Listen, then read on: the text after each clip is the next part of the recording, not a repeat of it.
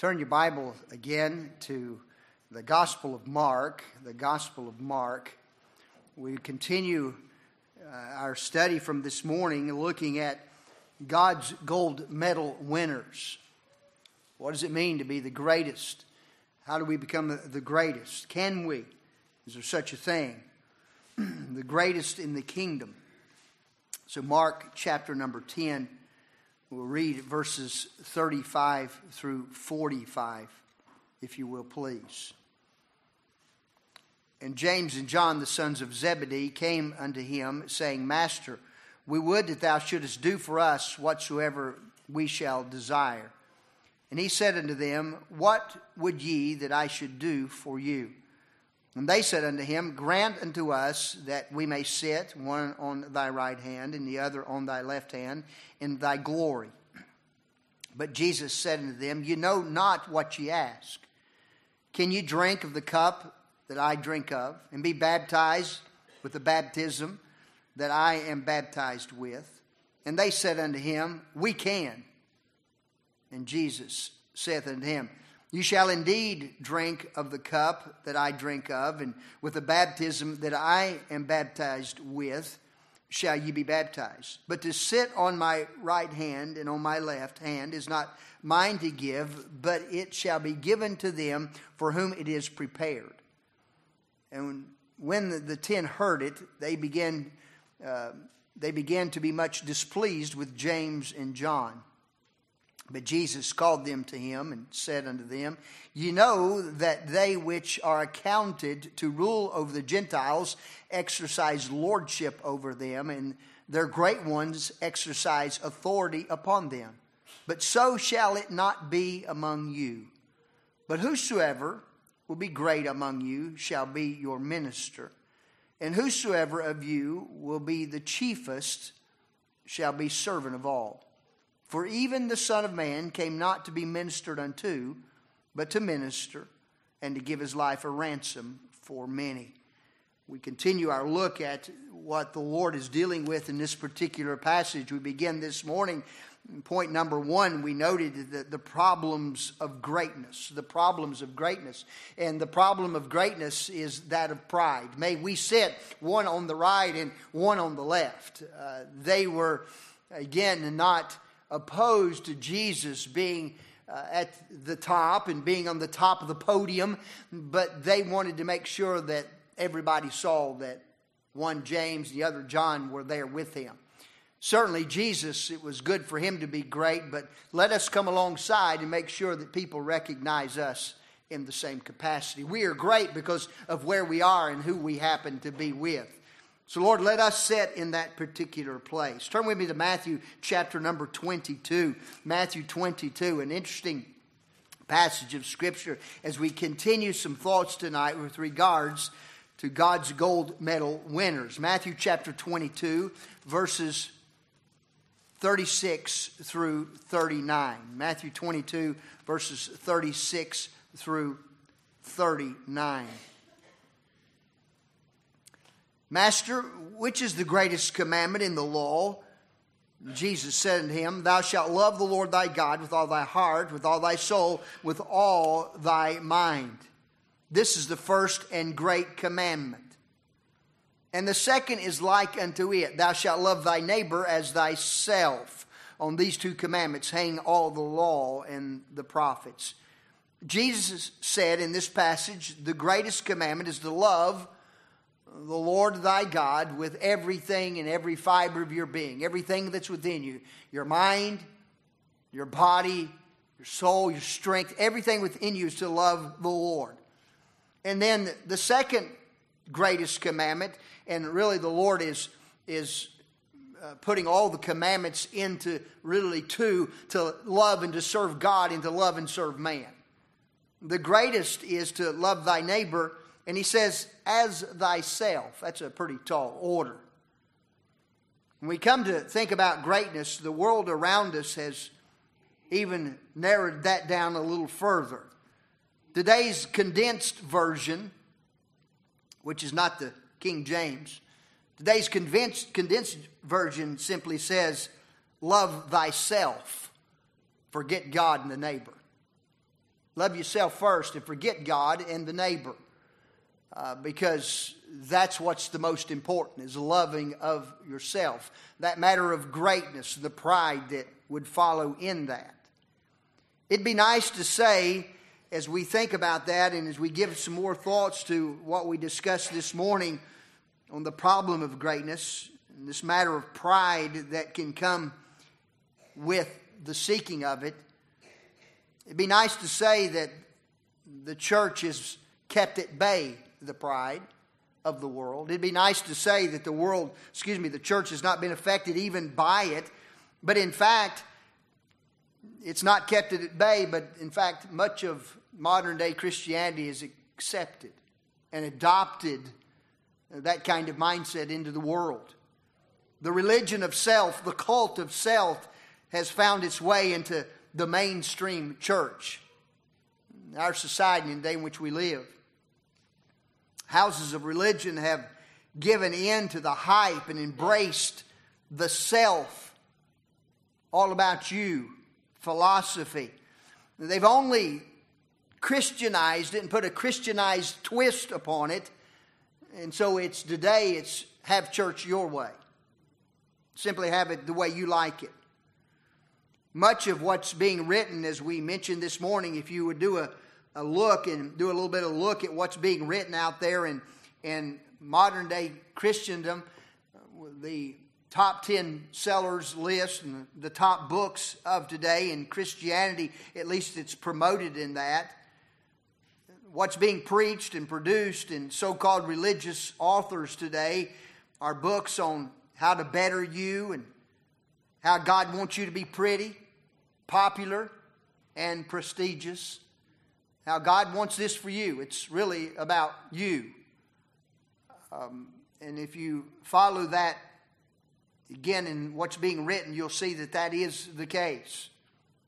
So much of what is coming out is that God is literally concerned and almost overwhelmed with concern about His desire for your success. Really what God cares about is your success, my success. Really what He's overly concerned about is your happiness, your goals, your achievement, and your fulfillment. Many popular churches around us today, even some that I dare say, and I hate to say, but even some that have the Baptist name on the marquee out front, have adopted a philosophy that's more interested in catering to what the culture says a church ought to be over what the Bible says a church ought to be. And even though it says Baptist, that does not clear a church from that case, because they're all, we use the term stripes, and that may be true, but the fact is that many that once were solid and fundamental in the faith and solid in the truths of God's Word and stood on Bible principles have now let those principles go by the way and now no longer stand on those things. And what has become popular so often is the size of the crowd. There is now, it seems to me, is almost an accepted artistic license for the church to be and act and do whatever it desires to do. You just take artistic license. You just come up with your own ideas. It doesn't matter what the truth is. You come up with your own ideas of what church ought to be. We got all stripes of churches out there. All flavors and all kinds. And if you do a little searching, you'll simply find out very quickly there are a whole lot of things that are quite different than this church. There are a whole lot of things that would literally blow our minds with what I see churches doing. And it's really all catered and pandering to what the world says a church ought to be. It's nearly come to the point that the highest standard, it seems to me in our culture, and it's even moving into our churches, the highest standard to hold is no standard at all. The highest one is to have none.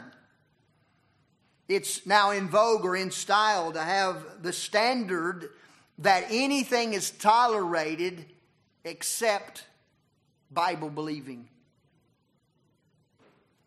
God-fearing people who hold to some principles. Everything's tolerated. I mean, you have churches that are adopting homosexuals as pastors. What a travesty. You have churches that are saying it's okay. It's just, that's the way God made us. You have churches that are now inviting. I understand one of the largest churches, Rick Warren's church out in California, the largest, I don't know if he's still in the Southern Baptist Convention or not. The largest Southern Baptist Convention church is now ordained women preachers, women pastors on their staff. You see, whatever's tolerated, everything's tolerated. The only thing that's not tolerated is those racist, imperialist, legalists, Bible-believing Christians. The only thing can't be tolerated anymore. The sin is no longer taboo. Believing and living and preaching the Bible is. The byproduct of all of this, I believe, as we see around us, the byproduct and what we see, I think, coming forth out of this is a watered down, weak gospel that the Bible says is no gospel at all. It's taking sin out of it. It's taking repentance out of it. It's just a feel-good message in so many cases that produces religious people but not righteousness. Produces religion but not righteousness. It's big on self but little on sacrifice. Big on feelings but little on faith. The problem with greatness, as we see in this passage, the problem with greatness is our pride. And our pride will keep us from obeying and serving God. Our pride will keep us from that. The problem with greatness is our pride. If we go back to Matthew chapter number 10. Mark chapter number 10. Mark 10, verse 37 through 39. They said unto him, grant unto us that we may sit one on thy right hand and another on thy left hand in thy glory. And Jesus said unto them, you know not what ye ask. Can you drink the cup that I drink of and be baptized with the baptism that I am baptized with? And they said unto him, we can. Grant to us that we may sit on thy right hand and the other on the left hand. Here we see the pride of position. The pride of position. If I can just get to this position where people see me in this place of position. There's the pride of position out of verse number 37. Let us sit on the right and one on the left. There's the pride of presumption. Again, we read the text. Can you, Jesus says, you know not what you ask. Can you drink? Can you be baptized with the same baptism and cup that I am willing to go through? And they said, we can. It's the pride of presumption. We can, they said. We can do anything that you can do.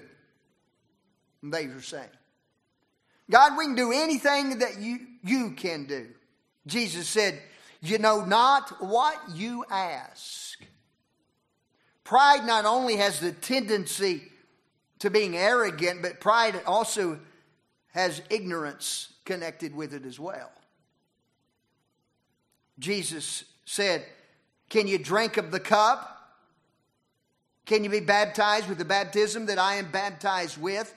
To drink the cup is to literally ingest the suffering, to take in the suffering. Jesus is talking about the time when he's moving now toward the cross. Are you willing, do you understand, can you drink the cup? Ingest all the suffering, to take in all the suffering, to be baptized is to be overwhelmed with the sufferings of Christ.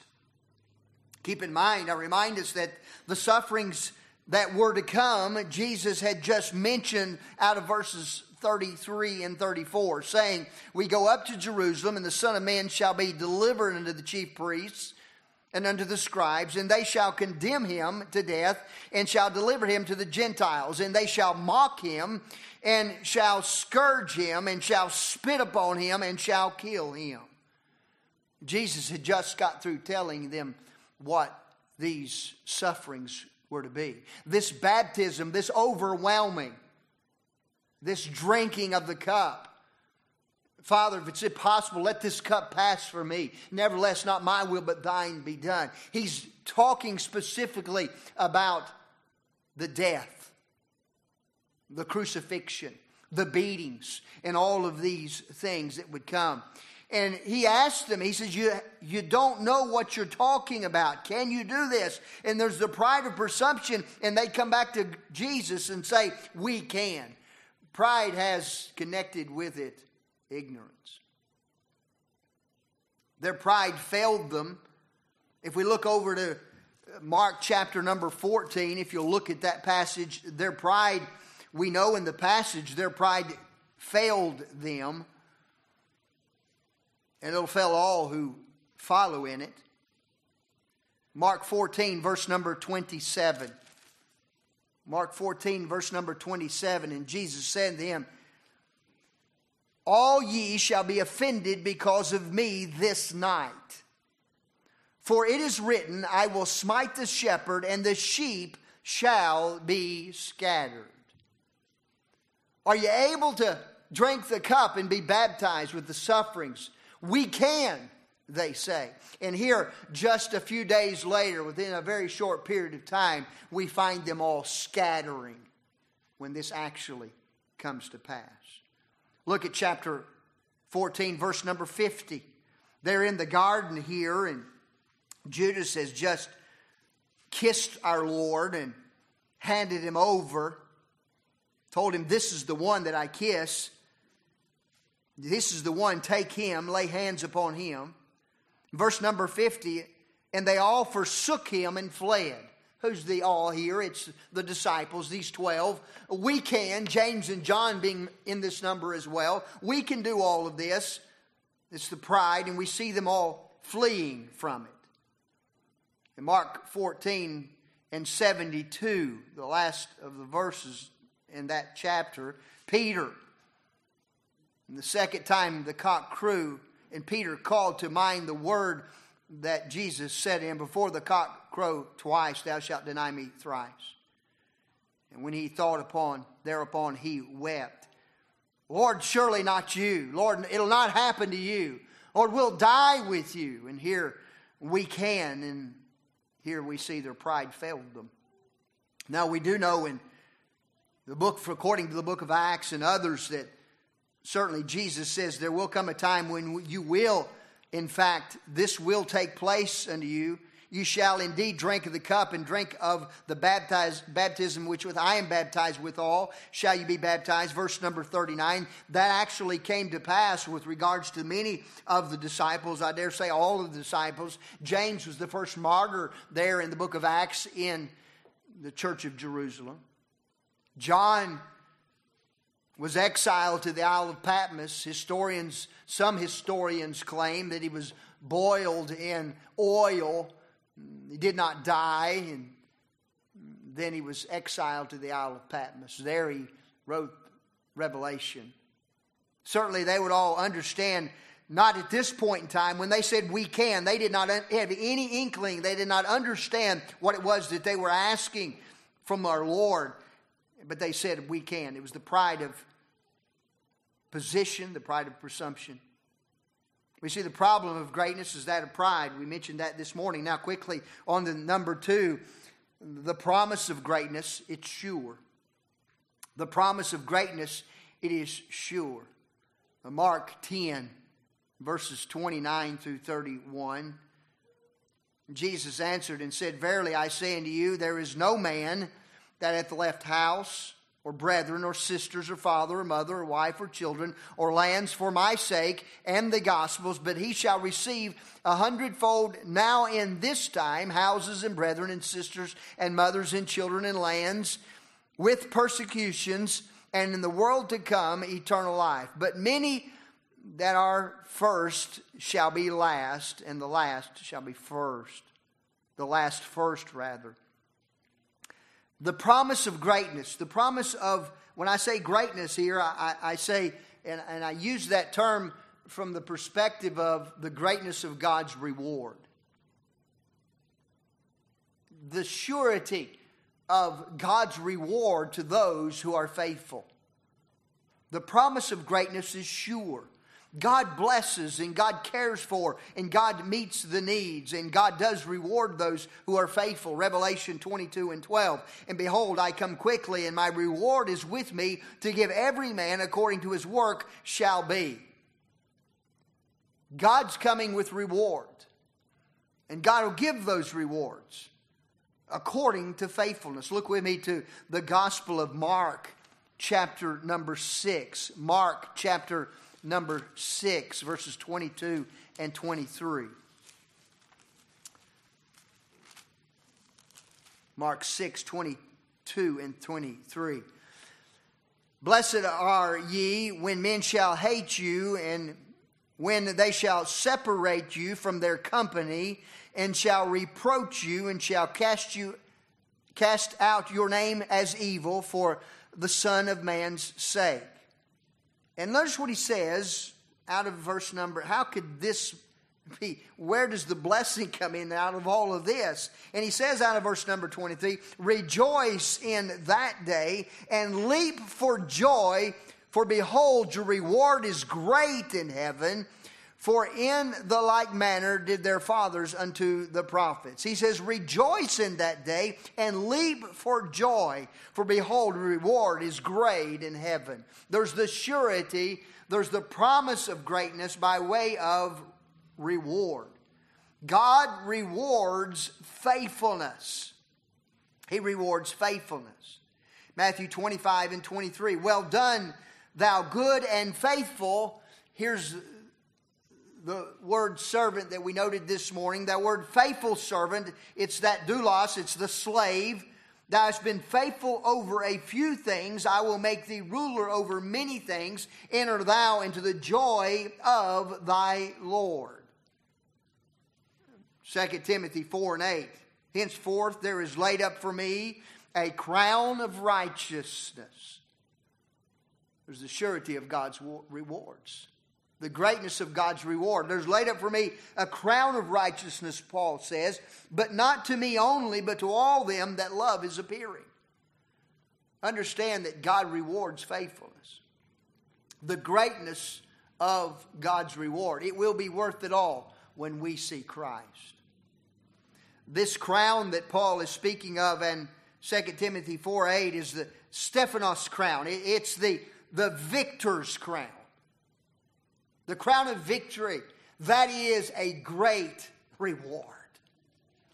Today, in that day, they would stand on a podium in the Olympics of the day and receive a corruptible crown. One that after a few days, it just withers and falls away. You put it in your trophy case, and the grandkids came back and you found out they happened to be playing in the trophy case, and you look at it and there's nothing but just shreds up of old vine. What did you do with my trophy? You ruined it. Well, there wasn't anything there to begin with. It's a corruptible. The one God gives is an incorruptible crown. The victor's crown. There's the promise of greatness that comes by way of the blessings and the reward of Jesus Christ to his saints. We noted the problem of greatness, which is pride, the promise of greatness, which is sure. And now notice with me the plan of greatness, and let me add, that is humility. The plan of greatness, that is humility. Back with me to Mark chapter number 10. We noted these things this morning, but I just bring them back to your attention. Verse number 43 of Mark 10.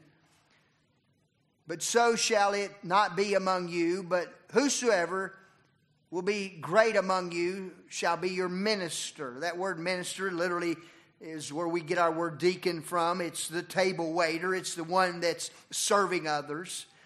He's to be that servant, that table waiter. That's the greatest one, the one that's to be great.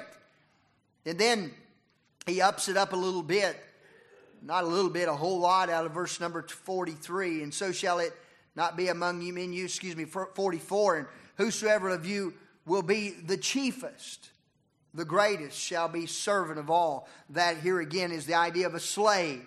A slave. Greatness comes through humility.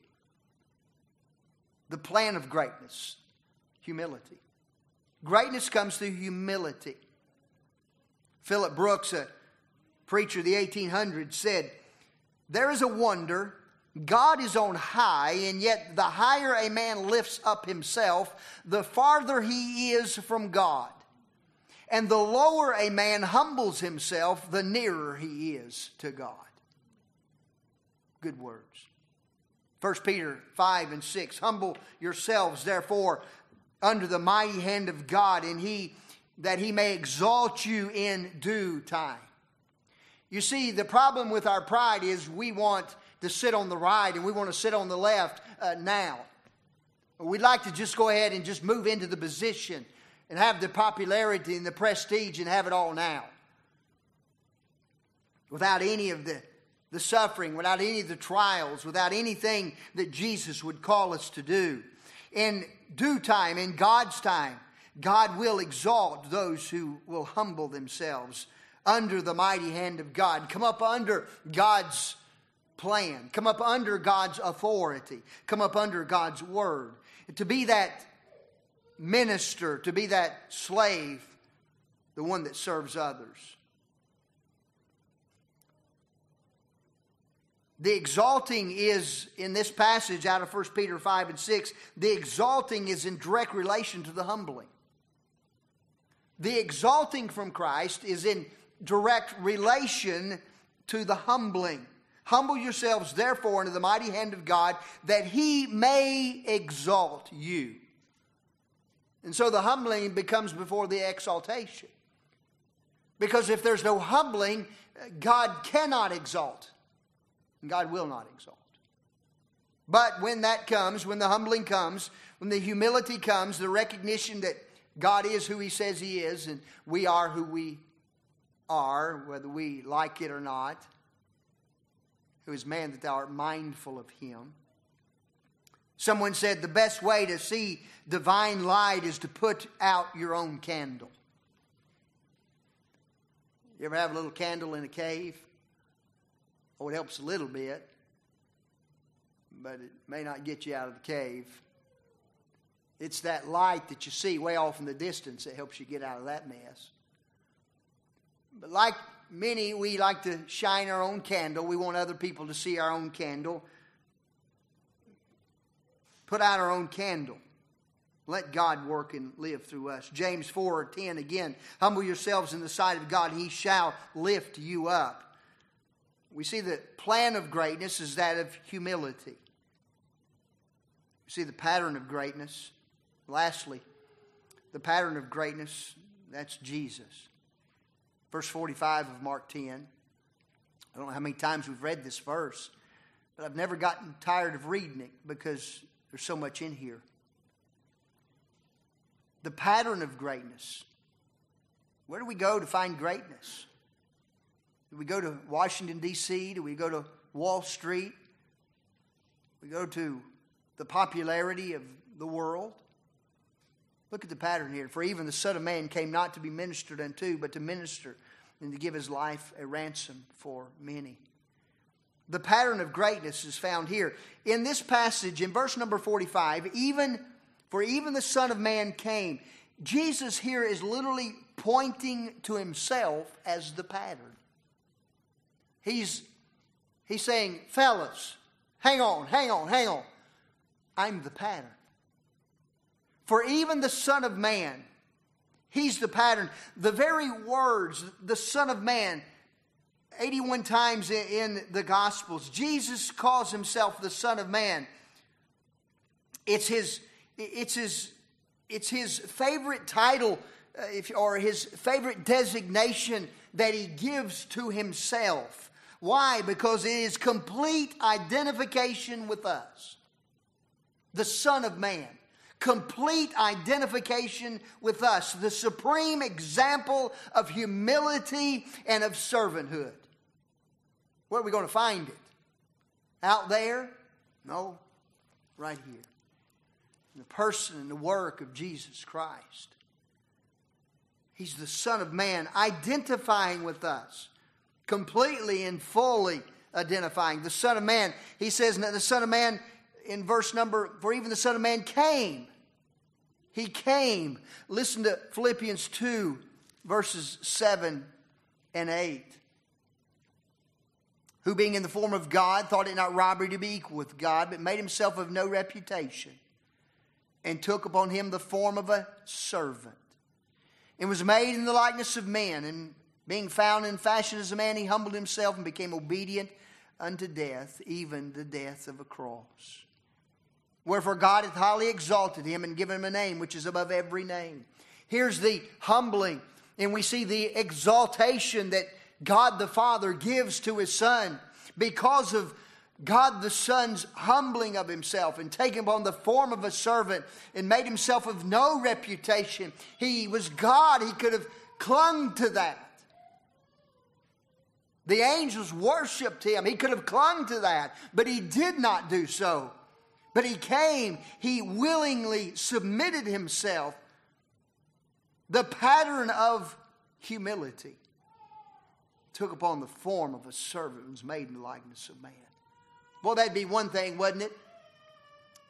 Just come from God, the Creator, to man, the created. Well, that's a far leap. But then he goes the next step. And being found in fashion as a man, he humbled himself and became obedient unto death. Dr. Wingate used to say, even a cross kind of death. It just wasn't a death that normal man would go through, that you live 70, 80 years, 90 years, 100 years, and you pass away due to old age. No, it was a cross kind of death. They killed him. But understand, it was voluntary. No man took his life from him, but he gave it. He laid it down. Because of that humbling of himself, wherefore, because of this, God also hath highly exalted him and given him a name which is above every name, that at the name of Jesus every knee should bow, of things in heaven, things in earth, and things under the earth, and that every tongue should confess that Jesus Christ is Lord, to the glory of God the Father. Oh, we see in this humbling, we see the exaltation. It came in complete relation to his willingness to humble himself. I think we get and grasp the significance of this. How far Christ condescended to meet our need. How far he came to do for us what we could not do for ourselves. It ought to render us, it ought to cause us to be compelled to live for him, to serve him. The love of God constrains us, Paul said. The Son of Man, he identifies with us. He came from heaven to earth. He, as King, has the right to be served, but he came to serve others. He came to minister. He came to minister. Go with me to John chapter 13. He came to minister. John chapter 13, verses 1 through 5. The Son of Man, he came. And how did he come? Why did he come? He came to minister. To who? To us. He came to minister to our need. John 13, verses 1 through 5. Now, before the feast of the Passover, when Jesus knew that his hour was come, that he should depart out of this world into the Father, having loved his own which are in the world, he loved them even unto the end. Wow, what a... Oh, just get a hold of that for a minute. He loved them even to the end. He loved me and He loved you all the way to the end. While He was taking on our sins, the sins of the world, He maybe could have thought, well, I really don't love them much anymore. I really don't love them because of their sin, because of all I'm going through. I really don't care a whole lot for them at this moment. But He loved them all the way unto the end. And the supper being ended, the devil having now put into the heart of Judas Iscariot, Simon's son, to betray Him. Jesus, knowing that the Father had given all things into His hands and that He was come from God and went to God, He rised from supper and laid aside His garments and took a towel and girded Himself. After that, He poured water into the basin and began to wash the disciples' feet and to wipe them with the towel wherewith He was girded. Then cometh He to Simon Peter, Peter saying, Lord, dost Thou wash my feet? It was the job of the servant. It was the job of the slave. Lord, do you wash my feet? Jesus answered and said to him, what I do thou knowest not, but thou shalt know hereafter. Peter said unto him, thou shalt never wash my feet. Jesus answered him, if I wash thee not, thou hast no part with me. Here Jesus, of course, is speaking of the shed blood of Calvary. The washing away of sins. You'll have no part.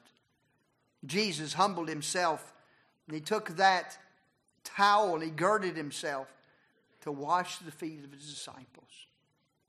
Verse number 12. So after He had washed their feet and taken His garments and was set down again, He said unto them, know ye what I have done to you? Ye call me Master and Lord, and ye say, well, for so I am.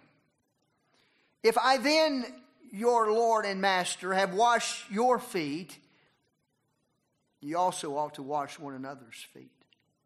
For I have given you an example that ye should do as I have done to you. Here we see the pattern of humility.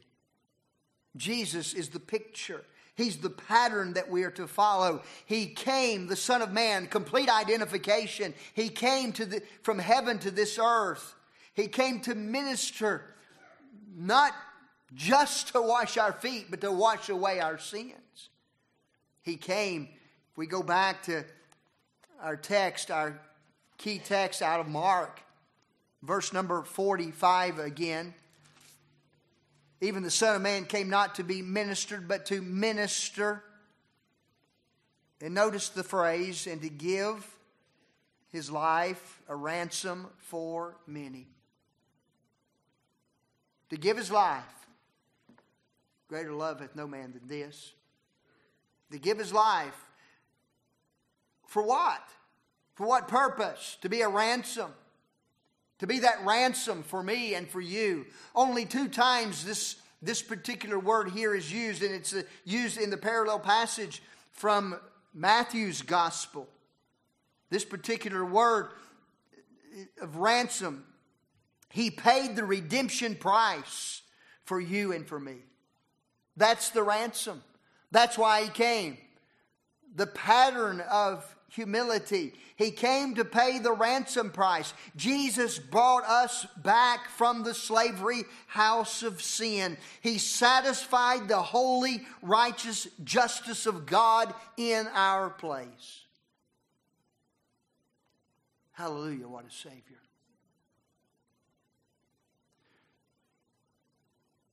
We see the problem of greatness is pride.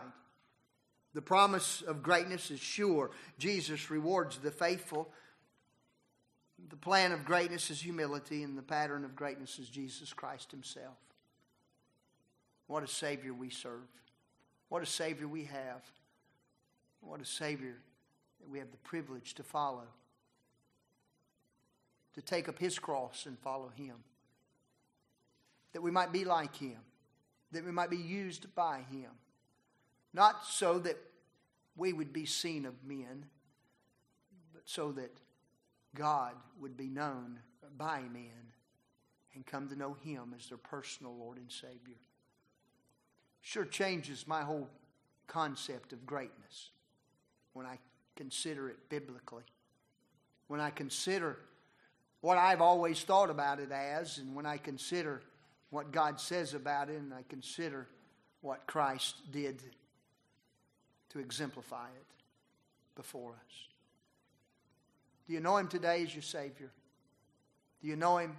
Are we surrendered to Him? Let's put aside our pettiness, our pride, our positions, our assumptions. Let's simply follow Christ.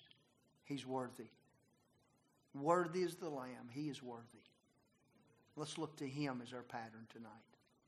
Let's bow our hearts in prayer.